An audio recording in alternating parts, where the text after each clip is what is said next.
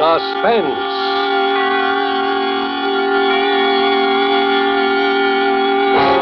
Produced, edited, and directed by William Spear. This is the second in a special limited series of 5 Friday night performances of Suspense at this hour. Suspense is compounded of mystery and suspicion and dangerous adventure. In this series are stories calculated to intrigue you, to stir your nerves, to offer you a precarious situation, and then withhold the solution until the last possible moment. Tonight from Hollywood, we bring you Mr. Jackie Cooper as star in The Clock and the Rope, a radio play by Lewis Pollock. We trust that with this tale, we shall once again keep you in suspense. Would you like to hear the old story about the innocent man facing execution and his last-minute attempts to get a pardon, and how it feels when he doesn't get it? Well, I can tell you all about it, because that's my story. There's a couple of different twists to it, of course. There always are. For one thing, it happened to me. Now I keep away from people. I keep away from cities and buildings. Buildings with the cells they call rooms and the doors that don't always open. I never button my collar. You'll find out why. I earn my living as a guide for hunting parties. Me, who couldn't find my way across a city park. I never sleep indoors. And I can't stand clocks. Most of all, I can't stand clocks. It happened so fast. I told them it wasn't murder. It was self-defense. Involuntary self-defense, like putting up your arm to protect yourself. But it didn't work out that way in court. That's the other different twist I told you about. They convicted me. They sentenced me to be hanged. And they hanged me.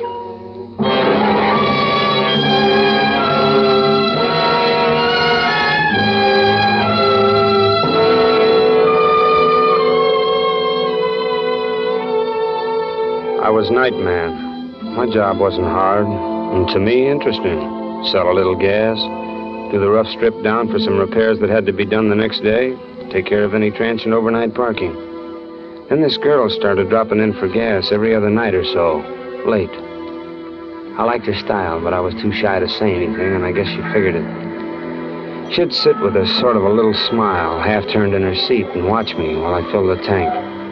Then she'd pay me and pull away with a funny look in her eyes, like she was getting a kick out of the way I acted. Then one night, instead of pulling away when she paid me, she spoke.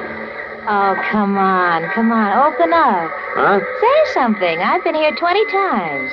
You can say a word or two, can't you? You know, hello, or it's a nice night, or it ain't, or... Oh, well, I didn't know that you wanted me to. You're a funny fella. I didn't look like I didn't want you to, did I? Or don't I know my looks anymore? Oh, sure. Oh, well, can I get your windshield here? Tell me, did I hear somebody call you Hank the other night? I guess you did. My name's Henry. Henry Guilford. Did your girl call you Hank? Haven't you got a girl? No steady girl. Is that what you mean? I don't mean anything. Anyway, what would you be doing with a steady girl working here every night? Oh, I get one night off. Go to a dance or something. Oh, you get a night off. Oh, sure. Hey, say, you like to dance? I have danced. Well, I'm off tomorrow night. You ever go to the Arcadia? They got a good band there. Forget who it is this week. I'm sorry, tomorrow night isn't my night off. Oh. But I get off at midnight, though. Well, gee, the Arcadia closes at midnight. All the big dance places close at midnight. Well, we don't have to have a big place, do we? Well, no. No. There's the Owl Inn out on Trapscott Avenue. They run late. Have a pretty good little band and booths and everything. That'll be fine. I'll pick you up at your job. No, I'm way at the other end of town. I have to drive my car back anyway. Suppose I meet you at the hour. I'll be there a little after midnight. I'll be there. Okay. Okay, see you. Yeah, see you. Oh, say, hey, what's your name? Tomorrow night, bye.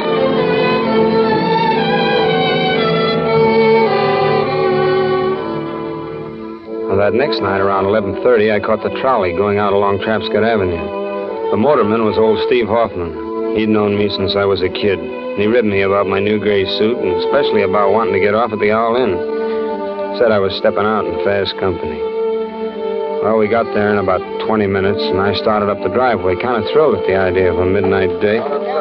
I was just starting up the steps to the inn when I heard voices coming from a grove of trees to one side. Seemed to be a quarrel, so I instinctively glanced that way and saw a man and a girl talking. The girl was my girl. She was saying something. Nobody, I tell Don't you. give me that stuff. I followed you all the way out here. Who are you meeting? Nobody. Who are you meeting? Oh, Joe, I told you nobody. Don't lie to me. Who are you meeting? Hey, come back here. Hey, what is this? Get out of my way, will you? Look, this is... What's you, Hank? Look, here, I'll help you up. I'm sorry I got in your way, but I... Yeah, so this is the guy, huh? Swell. Hey, now, You what's wanna going meet on? anybody, huh? Hey. All right, Oh, what? What did you hit him for, Joe? He's got nothing to get do with up. you. Get up, Hank, and run. This guy is just crazy. Crazy? Well, go call somebody. What? Now, wait a minute, fella. Look, I don't know what this is. Oh, Hank, will you get out of here? Run. You want more, huh? Well, I got it right here for you. Hank, it's a blackjack. Will you run, please? No, wait a minute. No, listen, fella, you're drunk. Here, put that away. Now, somebody's going to get... Let go. Let go of that. You don't grab Let it. go. You got him. You got him, Hank. Hit him. Hit him again. Hit him. Hit him. Hit him. I did it, I guess. Hey, who is he? Oh, he would have done worse to you. We used to go together. Oh, I didn't know you had a steady fella. I thought we made our date. You didn't ask me. Besides, we were breaking up. He had no right to interfere.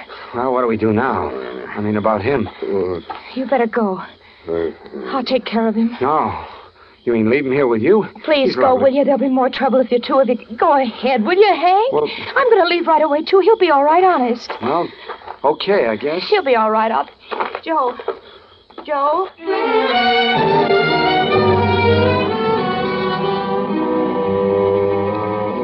But he wasn't all right. He was dead. I knew about it hardly 2 hours later. She didn't come and tell me. The police came and got me. And they didn't learn about me from her either. They didn't know anything about her, and they acted like they didn't want to know. Sometimes you punks aren't as smart as you think you are. I wasn't trying to cover up, I tell you. I wasn't. All right. Why did you walk home? You rode out there on the trolley. Why didn't you ride back? I just wanted to think, that's all. Sure. Hello. Of course, you weren't thinking about how maybe the motorman wouldn't remember taking you out there if you didn't ride back. No, why would I do that? I've known old Steve Hoffman all my life. That how you found out? I told you, you aren't as smart as you think you are. I'm not trying to be smart. Okay. So you hit him in self-defense and to save the girl. Right. Now, what's her name? Her name? Gee, I never got it. She never told me. You mean you had a date with a girl and you didn't even know what her name was? Well, yeah. Well, I asked her. I seen her often. Well, she didn't tell me. Are you sure there was a girl? Of course. Now, who did I have a date with? Maybe just with the guy you killed. I never met him before. I don't even know him. You just don't know anything, do you? Well, I'll ask you a very simple question. I'm sure you can answer this one. I'll try. How much money did you take off the man you murdered? How much money? Yeah, how much? But- Where is it? His pockets were turned inside out. You went from self-defense to help yourself.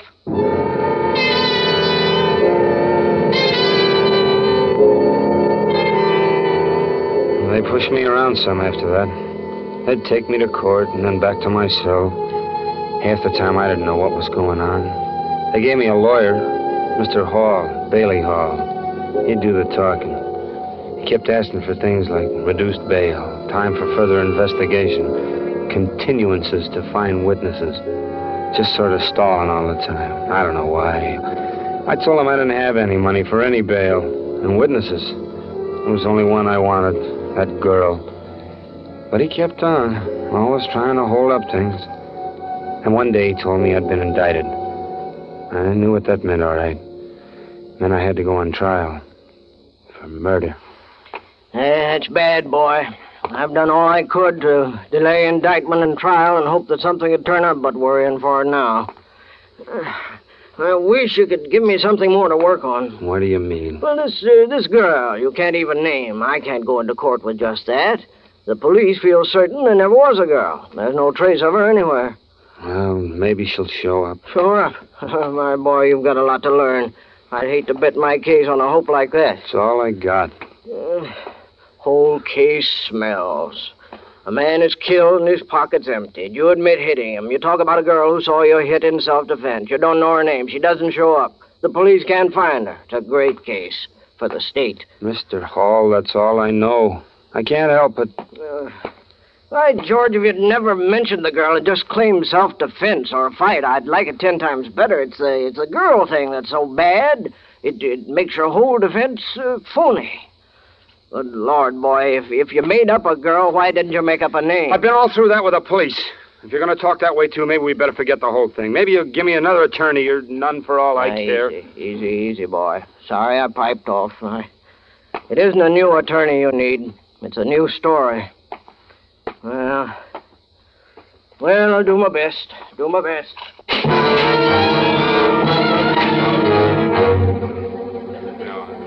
Yeah, that's right. Guilford rode out to the inn that night in my trolley on my Speak run. louder, please. Yeah, that's right. Guilford rode out to the inn that night in my trolley on my Face run. the jury, please, and talk louder. Oh, louder. Oh. Yeah.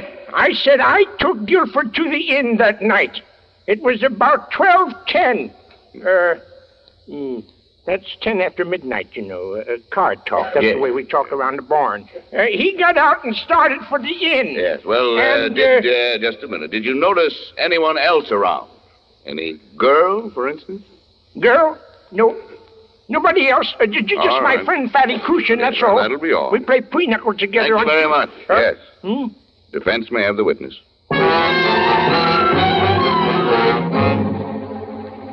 And as soon as we started to talk to Guilford, he confessed to striking the blows. He talked about doing it in self-defense and about a girl he had a date with a witness to fight. Yeah. Well, now, Lieutenant, has your department been able to trace this girl whose existence is claimed by the defendant? No. No trace of her at all. No, sir. No trace of her at all. Beyond the shadow of any reasonable doubt. Now then, we come to the actual evidence, ladies and gentlemen of the jury. And where do we get the evidence? From the witnesses. And who is the state's principal witness? None other than the defendant himself, Henry Guilford. But the defendant can prove his story. He has a witness, the girl who saw it all. The girl he saved from a bad beating. Would any girl be so heartless as to leave such a benefactor in the lurch when just a word would save him? Why doesn't she appear? Why isn't she found? But no trace of her. Not even a small-sized note. In other words, she is behaving exactly as you would expect of someone who is not real, but just the figment of a desperate man's imagination.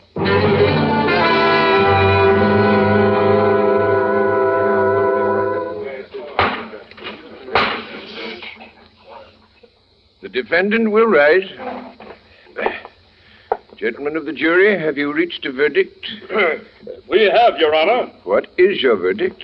We, the jury, find the defendant, Henry Guilford, guilty as charged of murder in the first degree. Henry Guilford, you have... Yes, sir.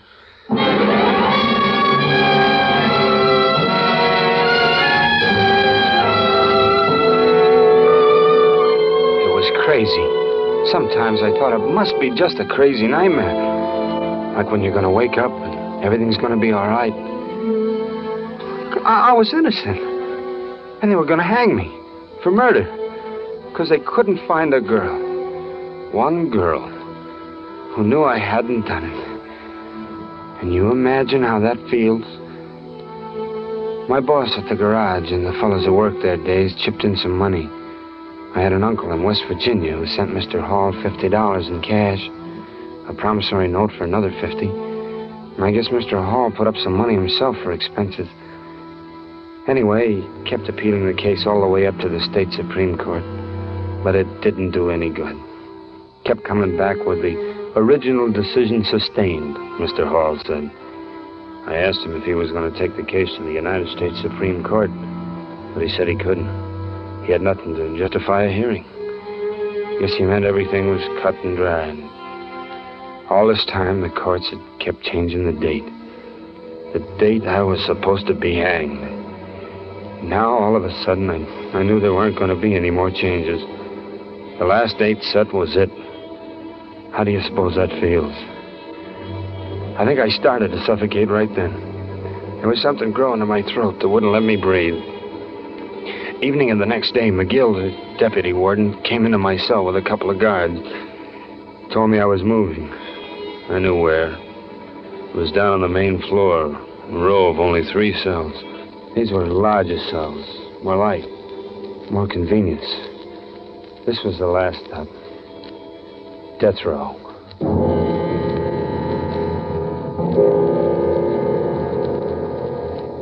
Now, there's a team of 2 guards who live right in the cell with you the last few days. It's one time a prison breaks down and shows a human touch, I guess. Or else they just want to make sure you don't go ahead and carry out the sentence on yourself. Anyway, whatever it was, I was grateful. Because now I was lonely.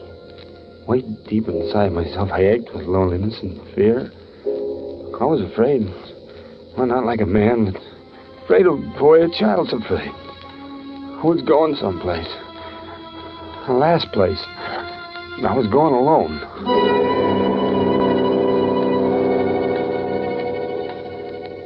The thing you feel most the last hours is the time. The clock. Remembering how often you wished it would hurry so you could get off work or go out of school or see your girl or go fishing. Or you remember 100 hours like that when 6 hours is all you got left. Outside, you know, they're watching the clock, too. Not like you are, but they're watching it. All the usual people concerned with an execution, doing the usual things. Your lawyer, the warden, governor maybe, newspapermen, guards, the executioner. I know what every one of them was doing as they watched the clock that night. They told me afterwards. Now I'll never forget it.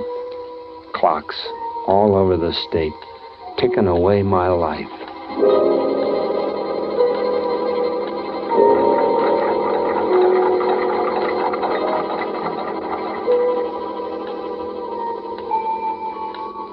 You know, you ought to get some sleep, Warden. It's only 5 hours away. I know. Oh, I wish I could lose this pain in my chest for a little while. I think I'll just lie down here on the couch. Why don't you do that, Warden? Yeah. Oh. What time is it? Oh, it's coming up 1 a.m. Been feeling bad all day? Not too good. I've got this thing in my chest. I suppose it's nervous indigestion. Could be. Yeah. Had it a couple of weeks, as a matter of fact. Oh, I'm exhausted. This is a tough job, McGill. And every time it gets harder. Takes it out of me. What do you think of young Guilford? Nice kid. Yeah. Yeah, nice kid. He sounds like he's... Well, that's not up to us. It's not up to us.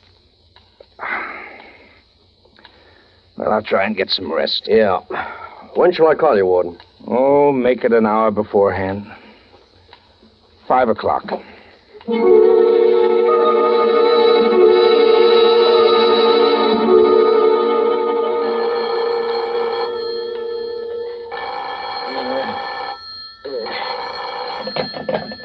Hello. This is Bailey Hall. Yes, I'm Guilford's attorney. Look, it's 4 o'clock in the morning. I need... You're who? Well, where have you been all this time? What? Yeah, now look, you're not just some crank that's after publicity. I know. It's for 6 o'clock. Where are you? Well, wait for me. I'll be right down. We've got about 2 hours.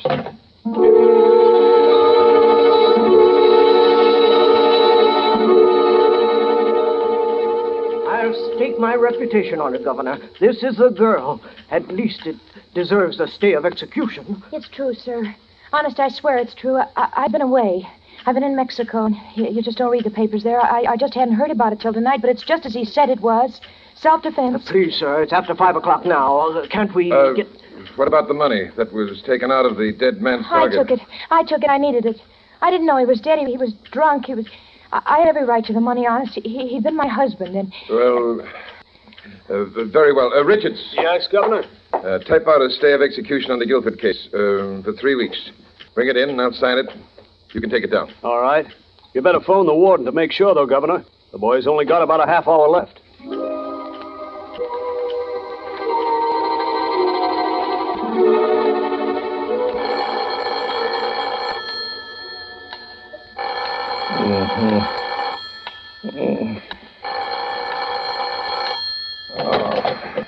Warden's office.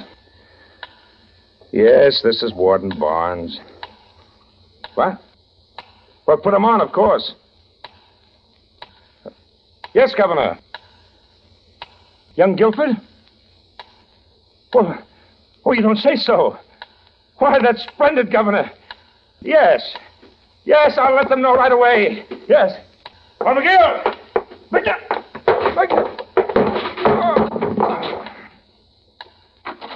Yes, Warden. What? Harry, Jack, come in here quick. What's the matter? Something's happened to the warden. Let me get him up on the couch. Come on. See that? That's better. Looks like a stroke. Yeah, you better call the doctor, will you?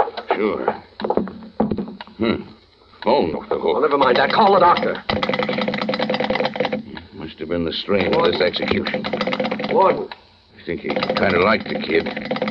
What's the matter with his phone? I'm afraid there's no hurry for the doctor. The warden's dead. Dead? Yeah. It's 5:30. I'll have to take over for the execution.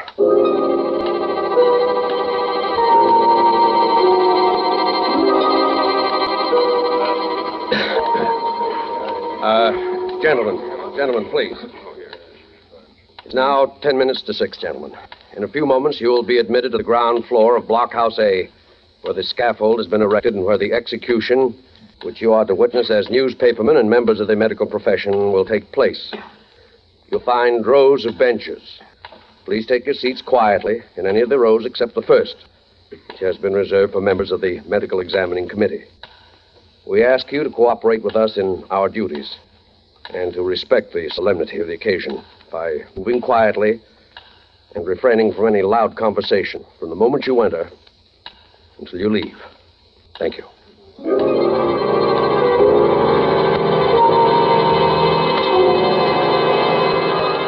The minister was reading from the Bible when the outer cell block door clanged. I shall not go. I knew it was time. They were coming for me. Lie down in green pastures. This was it then. He leadeth me. There was a group of guards. The deputy warden was with them. He opened my cell door. One of the guards came straight up to me. He was carrying a leather strap with a big buckle on it. I stood up. I felt him strapping my arms behind me. The minister stopped reading for a moment to say something. Steady, my son. We'll go now, Guilford. I started to say something to the deputy, but he nodded his head at the men and they started to move.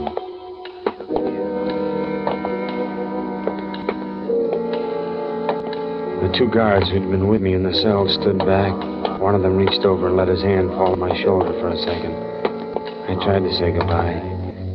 I walked and realized I couldn't breathe very deeply, though I wanted to. Just short breaths were all I could take. The deputy turned around once and looked at me. He seemed nervous. That bothered me. I wished he wasn't so nervous. When we got to a door in the corner. Through that, and another door that was already open. I walked through and I was in a room full of men. But my eyes went to something else. There were steps just ahead of me. Unpainted wooden steps. They led to a platform, and from above that, I saw the rope. I'll walk up with you, my son. Huh? What?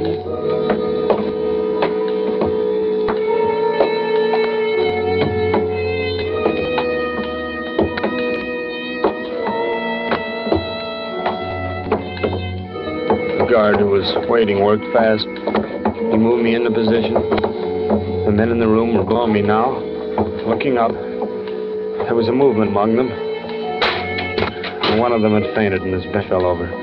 He landed hard. I wondered if he'd hurt himself. Then I felt something over my head. He lifted it and came down over my head. Somewhere inside of me, a scream began, but my lips were closed, and I was just saying to myself, hurry, hurry, hurry.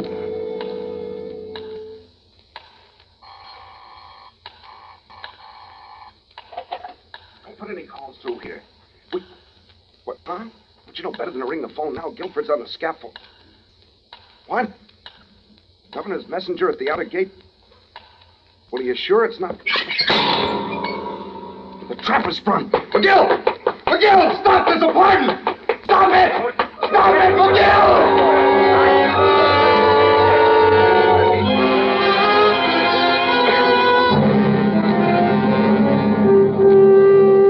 No, a man doesn't always die right away when he's hanged. They talk about the neck being broken and death coming instantly. No, not always. Death doesn't come for a long time. For some men, it's nearly 20 minutes. For others, it may be less, but never under 12 minutes before the heart stops. You can check on that. Me? I was only up a few seconds. They cut me down, and the doctors worked on me right on the wheel stretcher that was waiting to carry my body out. No, I didn't lose consciousness. I sometimes wish I had. I sometimes wish I had gone then instead of being brought back to remember every bit of those last hours. There was a new trial after I was on my feet again, but I don't know what was said. I was free. I saw the girl, Judy. I know her name now, and I thanked her. Neither one of us knew what to say after that, so she just went. Yes, I never sleep indoors. I never button my collar. I don't like buildings, any building. It's got stone and steel and holds you in. I want to be out here where I can see the sky anytime I open my eyes. And I open them often. I think too much when they're closed. I hear the clock. The clock.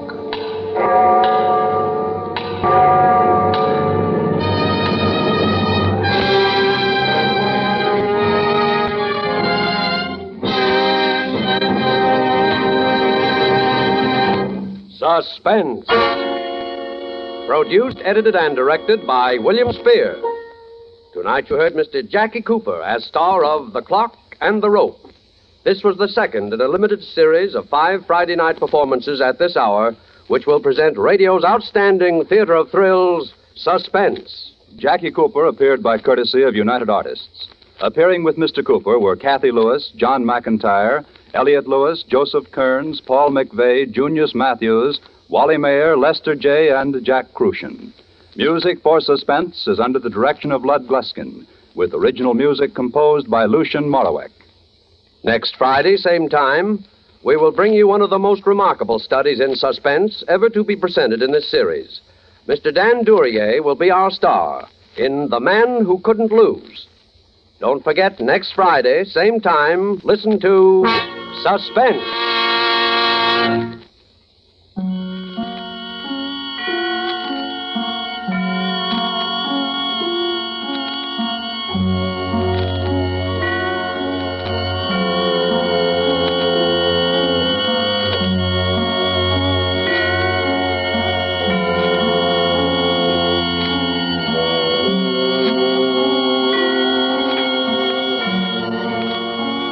This is CBS, the Columbia Broadcasting System.